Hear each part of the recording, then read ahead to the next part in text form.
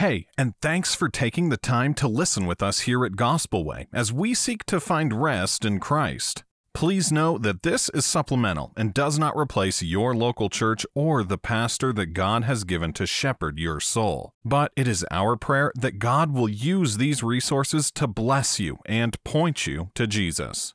And specifically verse number 1 through verse number 7. James writes here, he says, "My brethren, have not the faith of our Lord Jesus Christ, the Lord of glory, with respect of persons. For if there come unto your assembly a man with a gold ring and costly apparel, and there come in also a poor man in vile raiment, and ye have respect to him that weareth the gay clothing, and say unto him, Sit thou here in a good place, and say to the poor, Sit thou there, or sit here under my footstool. Are ye not then partial in yourselves, and are become judges of evil thoughts? Hearken, my beloved brethren, hath not God chosen the poor of this world, rich in faith, and heirs of the kingdom, which he hath promised to them that love him? But ye have despised the poor. Do not rich men oppress you and draw you before judgment seats? Do not they blaspheme that worthy name by which ye are called?" Let's pray this morning. Lord, as we open your word, we understand that it is the scriptures that you have been given to us for our learning. I pray that you will grant us that we may hear them, read them, mark them, take them, and that through your Spirit they may be applied unto our life. In Jesus' name we pray. Amen. So here in the book of James, this section specifically, if we were going to just look at these verses, we could say that James is calling attention to or addressing the subject of being partial, or the subject of favoritism. That's why we've entitled this morning, The Way of Favoritism. If we were looking at that specifically, then we could take that and apply that in a specific way, but what James is doing here is much bigger than that. But this is a problem that we have. See, when I first met my wife, one of the things that attracted me to her was the fact that she was a kind person. One of the other things, this isn't part of what James was saying, the other thing is she doesn't deal with drama. There was no drama with her. There were none of that, and I'd had enough of that from some previous relationships. So that attracted me to her as well. But she was kind and she was inclusive. If there was someone who was by themselves, she would inevitably be over there talking to them. So that attracted me to her at one point. We date, we get married. I know y'all didn't know that, but that happened. We got married. And ironically, after we got married, something switched in my head. Some of y'all may know this about me. I am a extreme introvert. I absolutely hate being in front of people, and I hate talking to people. And I picked the wrong job. But because I am an extreme introvert, and my wife is extroverted and she's kind to people, I have a tendency to live vicariously through her. So I put her forward and I live vicariously through my wife. And everybody sees me as being friendly and kind and inclusive when really it's my wife, but I just got her in front of me. And they say behind every good man is a good woman. Well, behind this man is nobody because I put the good woman in front of me. But what James is doing here is he's explaining exactly what I began to do after we got married. See, the way that I had my mind set was that when you go to church, you seek out the people who are important and you become friends with those people. The people who seemingly are spiritual or who are popular, you be friends with those people. And then that way you can gain some influence in the church. In every other aspect of life, I was trying to push my wife towards people who I knew had influence as I lived vicariously through her. And I would get frustrated with her because she wouldn't want to do that.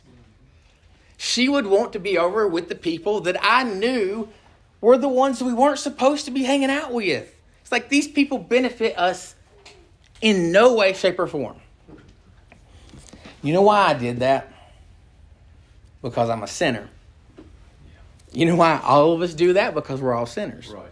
And in a sense, that's what James was addressing here in these specific verses. He was telling them, you are being partial. You are showing favoritism towards people. And that's not what you're supposed to do.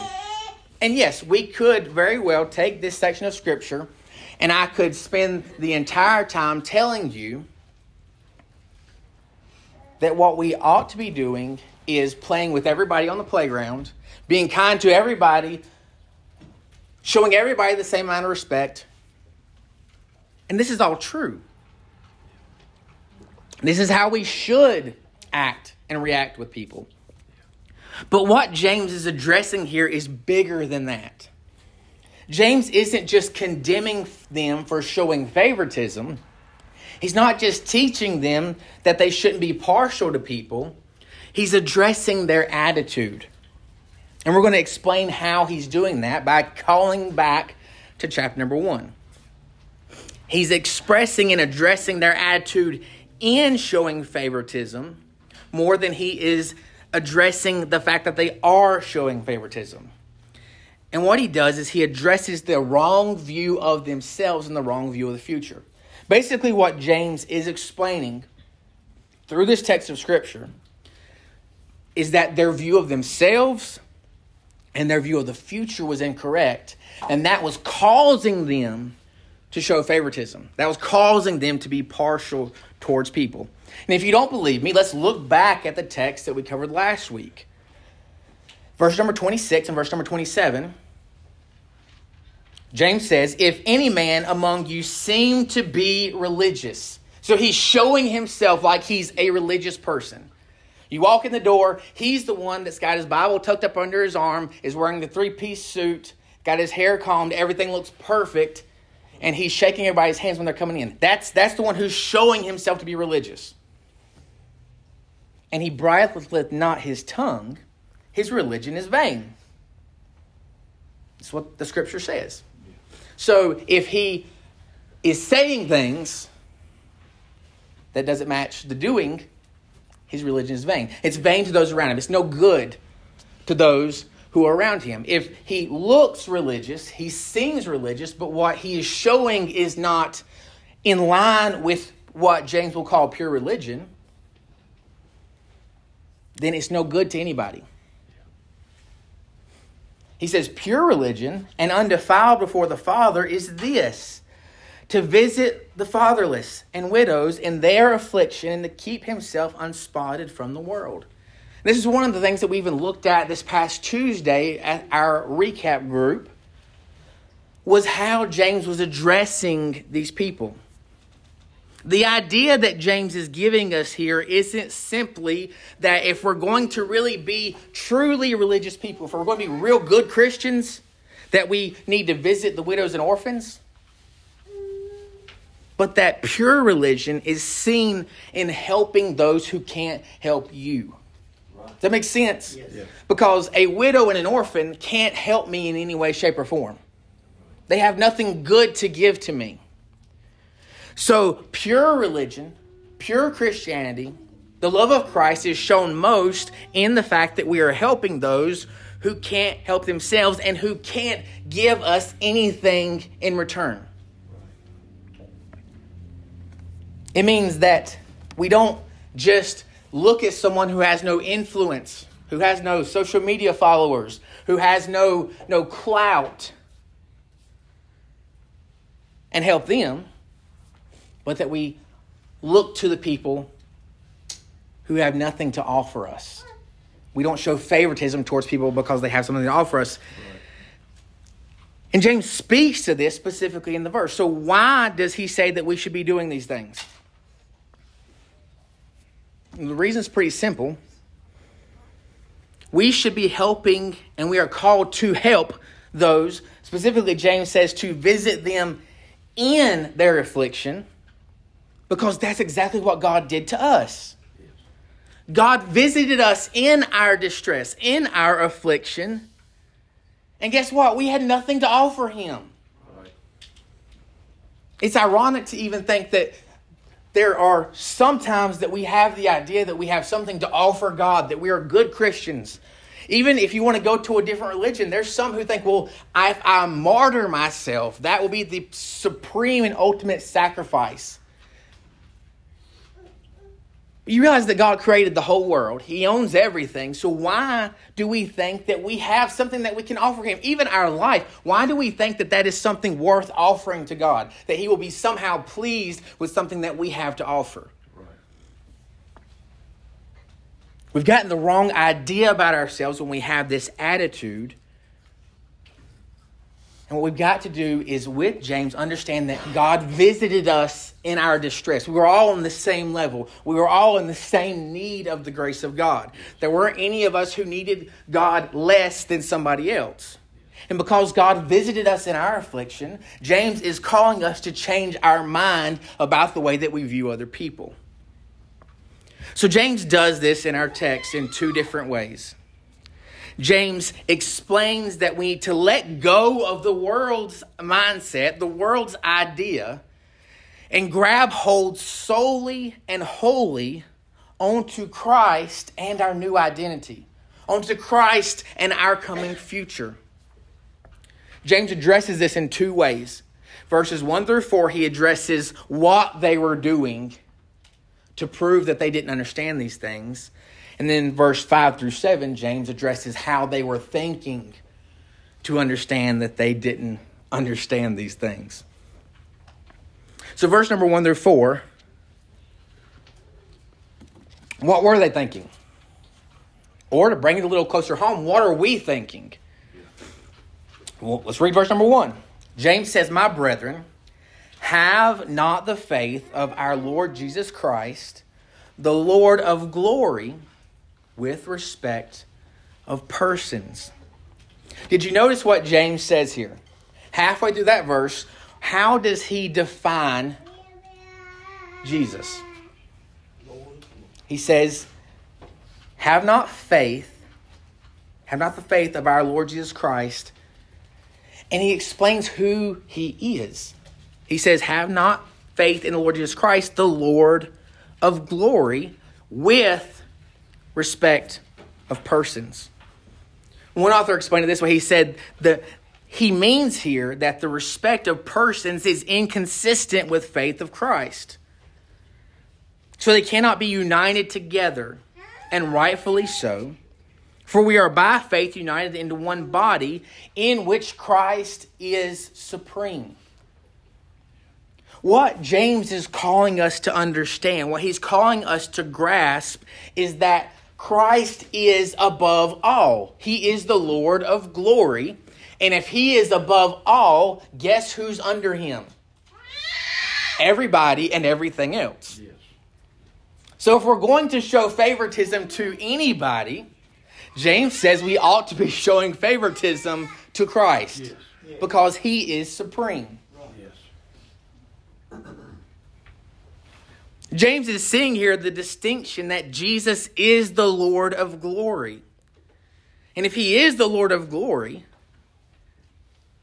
then he doesn't distinguish people either. Because, again, guess who's under him? Everybody. There's nobody who is higher than Christ.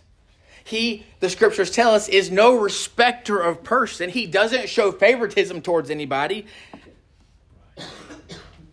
And that's really good news. Yes. Because if Christ showed favoritism, I would be in trouble. Because as we've said, we had nothing to offer Christ. We had nothing to give to him. Right. So James is explaining to them, if you understand your identity rightly, you understand that you have been given faith in Christ, the Lord of glory. And you can't hold on to this while you're holding on to respecter of persons. You can't hold on to the two. You either have to let go of one or let go of the other. You have to let go of this worldly mindset or you have to let go of Christ. They were connecting benefit somewhere that it shouldn't be connected. They were connecting benefit to people being above them and below them, when where they need to connect their benefit was to Christ. And that's what he says back in chapter number 1, does he not? He said, let him who is low be exalted in Christ. He said, if you really want to show how exalted you are, grab hold of Christ. We all have the tendency to be able to, or the desire to want to come and tell people who we know. We want to have that little chip where we can have a claim to fame. We know this famous person. We're friends with this famous person. But what James is saying, if we're going to find exaltation, we need to find exaltation in Christ. If we want to claim that we know somebody, claim that you know Christ. Yes. That's the beginning of what they were doing and the change in identity that they needed. They were connecting benefit to something that they did not need to be connecting benefit to. And you have to realize that these people were poor. They had been run off from their homes.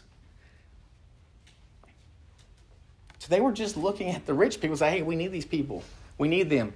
With the church finances need to be able to grow. They were connecting towards riches instead of connecting in faith. They were looking towards their future by how they could get ahead in who they knew, rather than looking towards their future that Christ had promised them.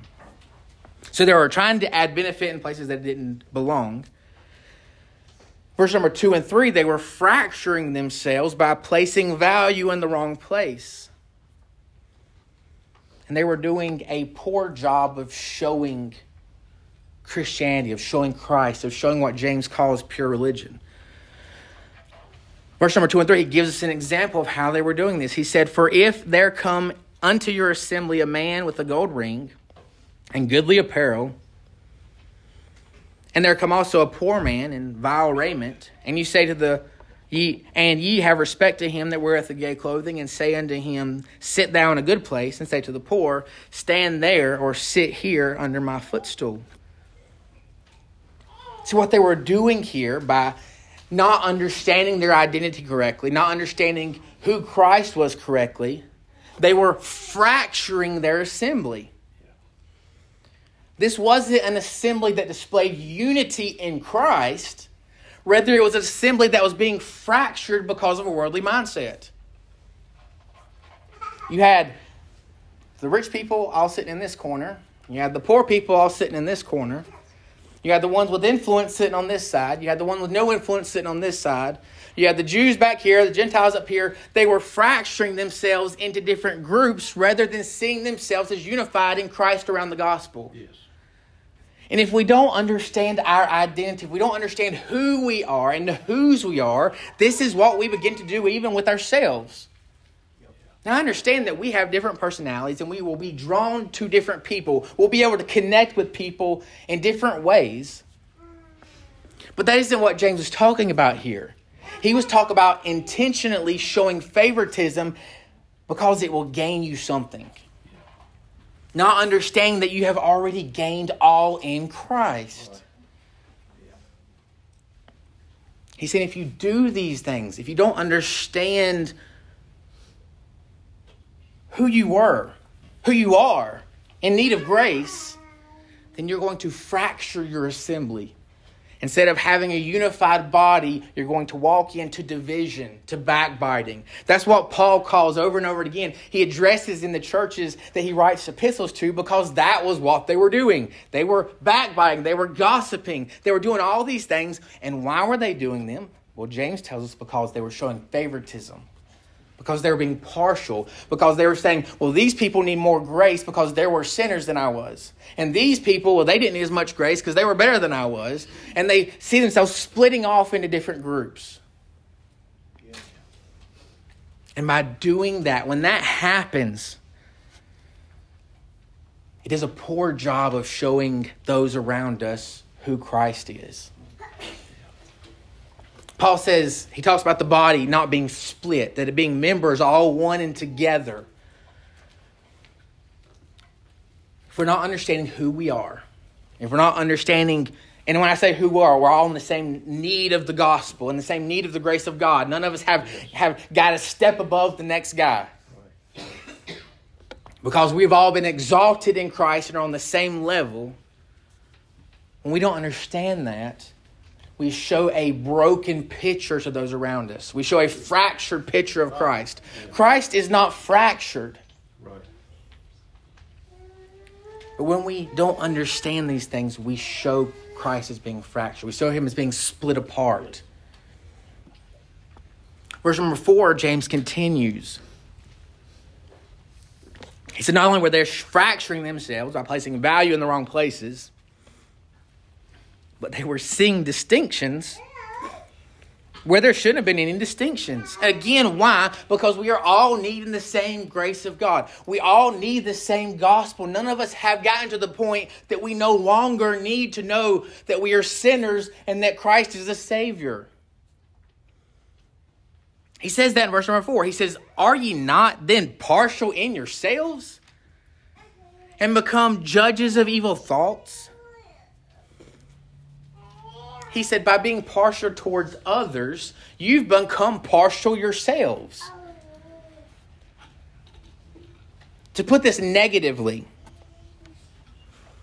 James is saying, have you gotten to the point to where your conscience thinks that you no longer need a judge?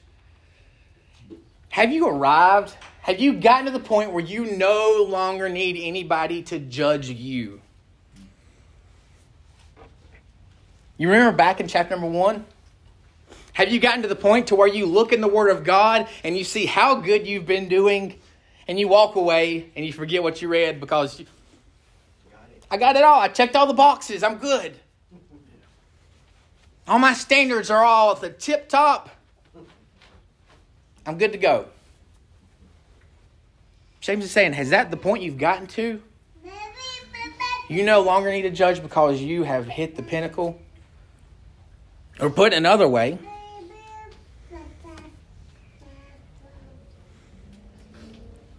do you not think anybody knows what you think about, what you are doing?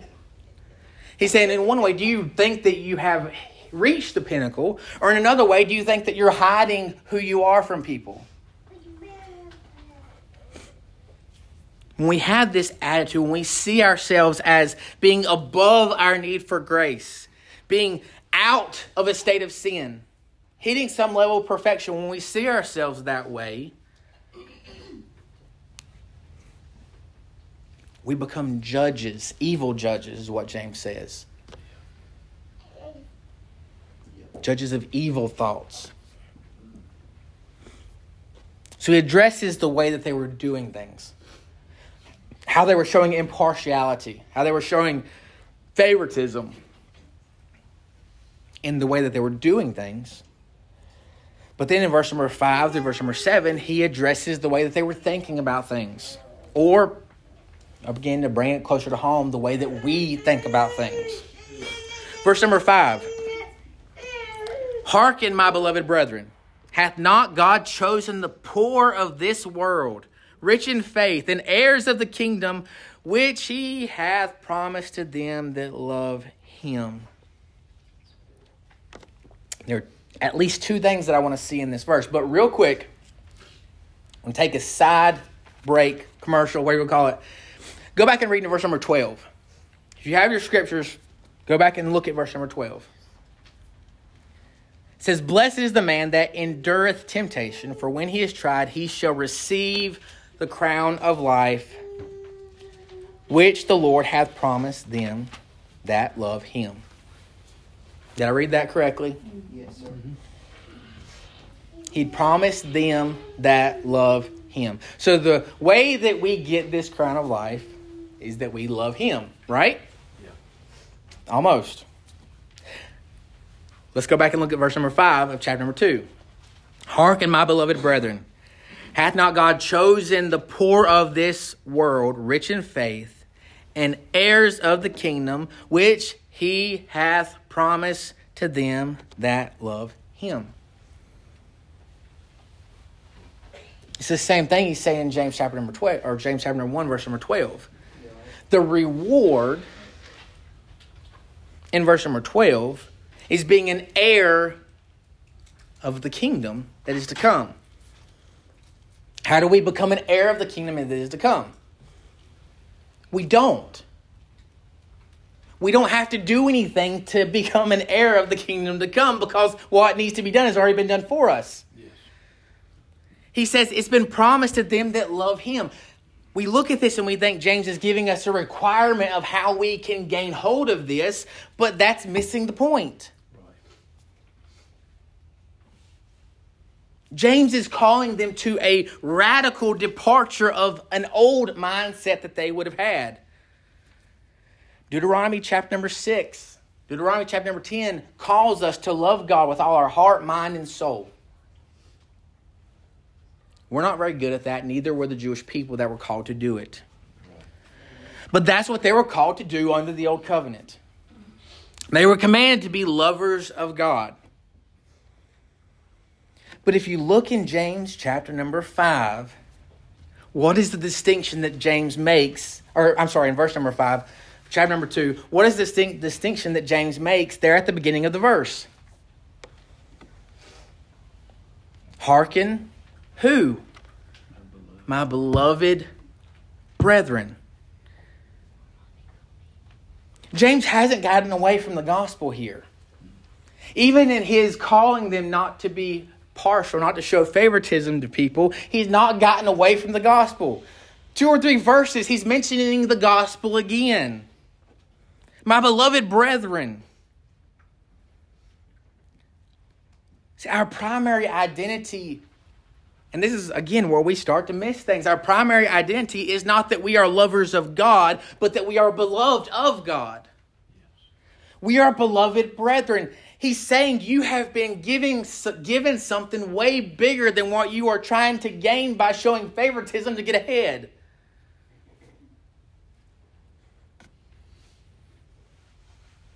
Hath not God chosen the poor of this world, rich in faith, and heirs of the kingdom? He's saying God has loved those of us who are poorer than he is.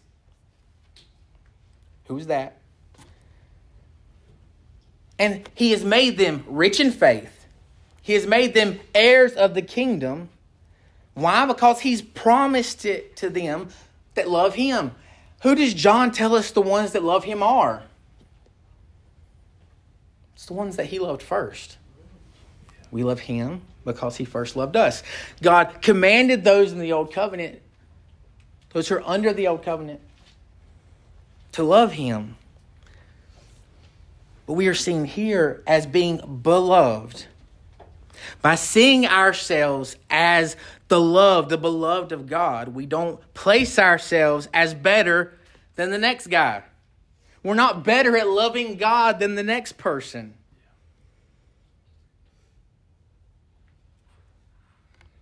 Because we all needed the same love. We all needed the same grace. We all needed the same gospel.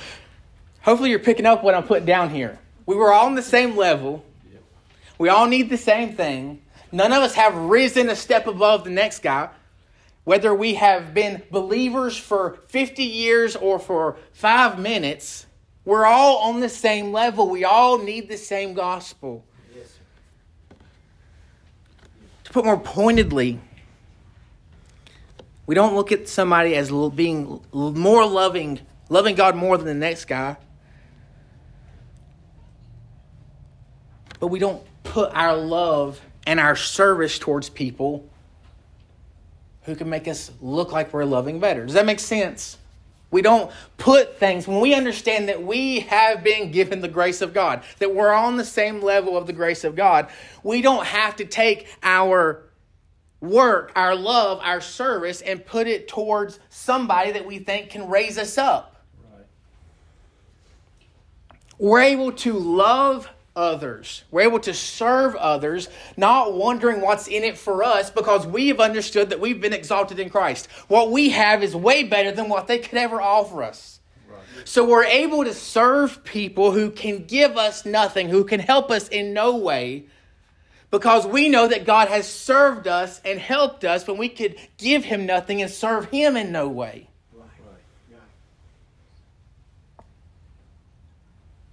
He says, listen, hearken, listen up. Yes. My beloved brethren, God's given you way more than what you're trying to get. Let go of this worldly mindset that you've got to do something to get ahead, that you've got to do something to gain. Have no thought for what you will eat, for what you will wear. But realize you've been exalted in Christ. Yes. Right. You've been promised. You're an heir of the kingdom. If you want to talk about favoritism, you are literally an heir of the kingdom to come. Yes. So get rid of this mindset that you've got to do what you've got to do to get ahead. It's a worldly mindset. Y'all, everybody knows this phrase. It's not what you know, it's who you know.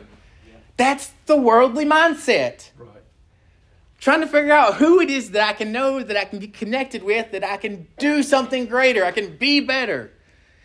In a spiritual sense, we get the same idea. We've got to be best friends with the pastor. We've got to be right in there with the pastor's family. This guy, he's been a spiritual leader for forever, so we got to get in good with him. We got to show them favoritism. James is saying, stop doing that. When you got the businessman that comes into your assembly that has all the money, stop. Don't show favoritism towards him and not favoritism for the poor man. Because when you understand who you are, you weren't the rich guy, you were the poor guy. And God showed love to you and made you heir of the kingdom. Verse number 6. If we're going to show the world how God treats people, then we ought to treat others like we've been treated.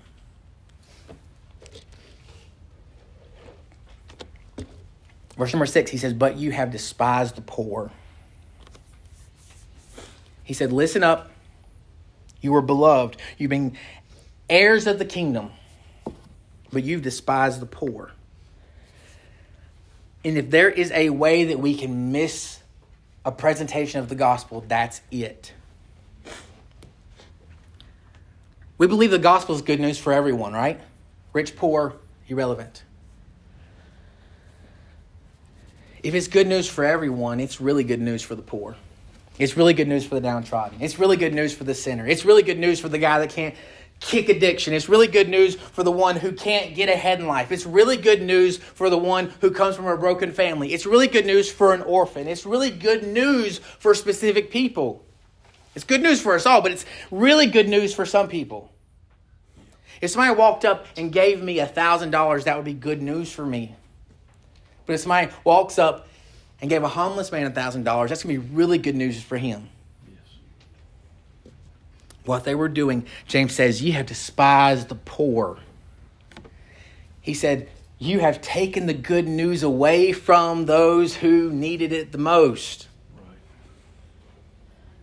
And you tried to give the good news to the ones that didn't really stand as much in need. You're misplacing the gospel. You're not showing how God treated you as poor, miserable sinners. You're displaying a God who will only give the gospel to those who have something to bring with them. You're displaying a God who will only give the gospel to those who have their life together. And we've been guilty of that, because how many times have you heard someone say, well, I want to believe, but I need to get my life cleaned up first. I believe what you're saying, but I gotta quit doing these things. Yeah. Because we've shown them a God who despises the poor. Yeah. because we don't understand who we were. So he rebukes them. He calls them beloved over here, and then he kind of slaps them in the face on the side. Say, you've despised the poor. You've messed up the picture of the gospel. And he continues towards the end of this text. He says, do not rich men oppress you and draw you before judgment seats. Do not they blaspheme that worthy name by which you've been called. He said, you have connected your mindset to the mindset of the world instead of the mindset of faith. He said, you've gotten this thing so twisted that you are showing favoritism towards those who are in complete opposition to God, rather than those who need it the most. So what is the text? What is the text ultimately trying to convey to us? What was James trying to convey to these Jewish people? Number one, we need to look at everybody through the eyes of Christ by understanding how he looked at us.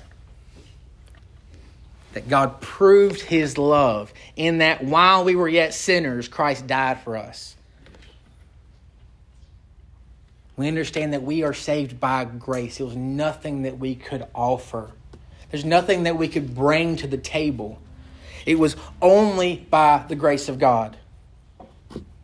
Ephesians tells us it's by grace through faith, that not of yourselves. It's the gift of God.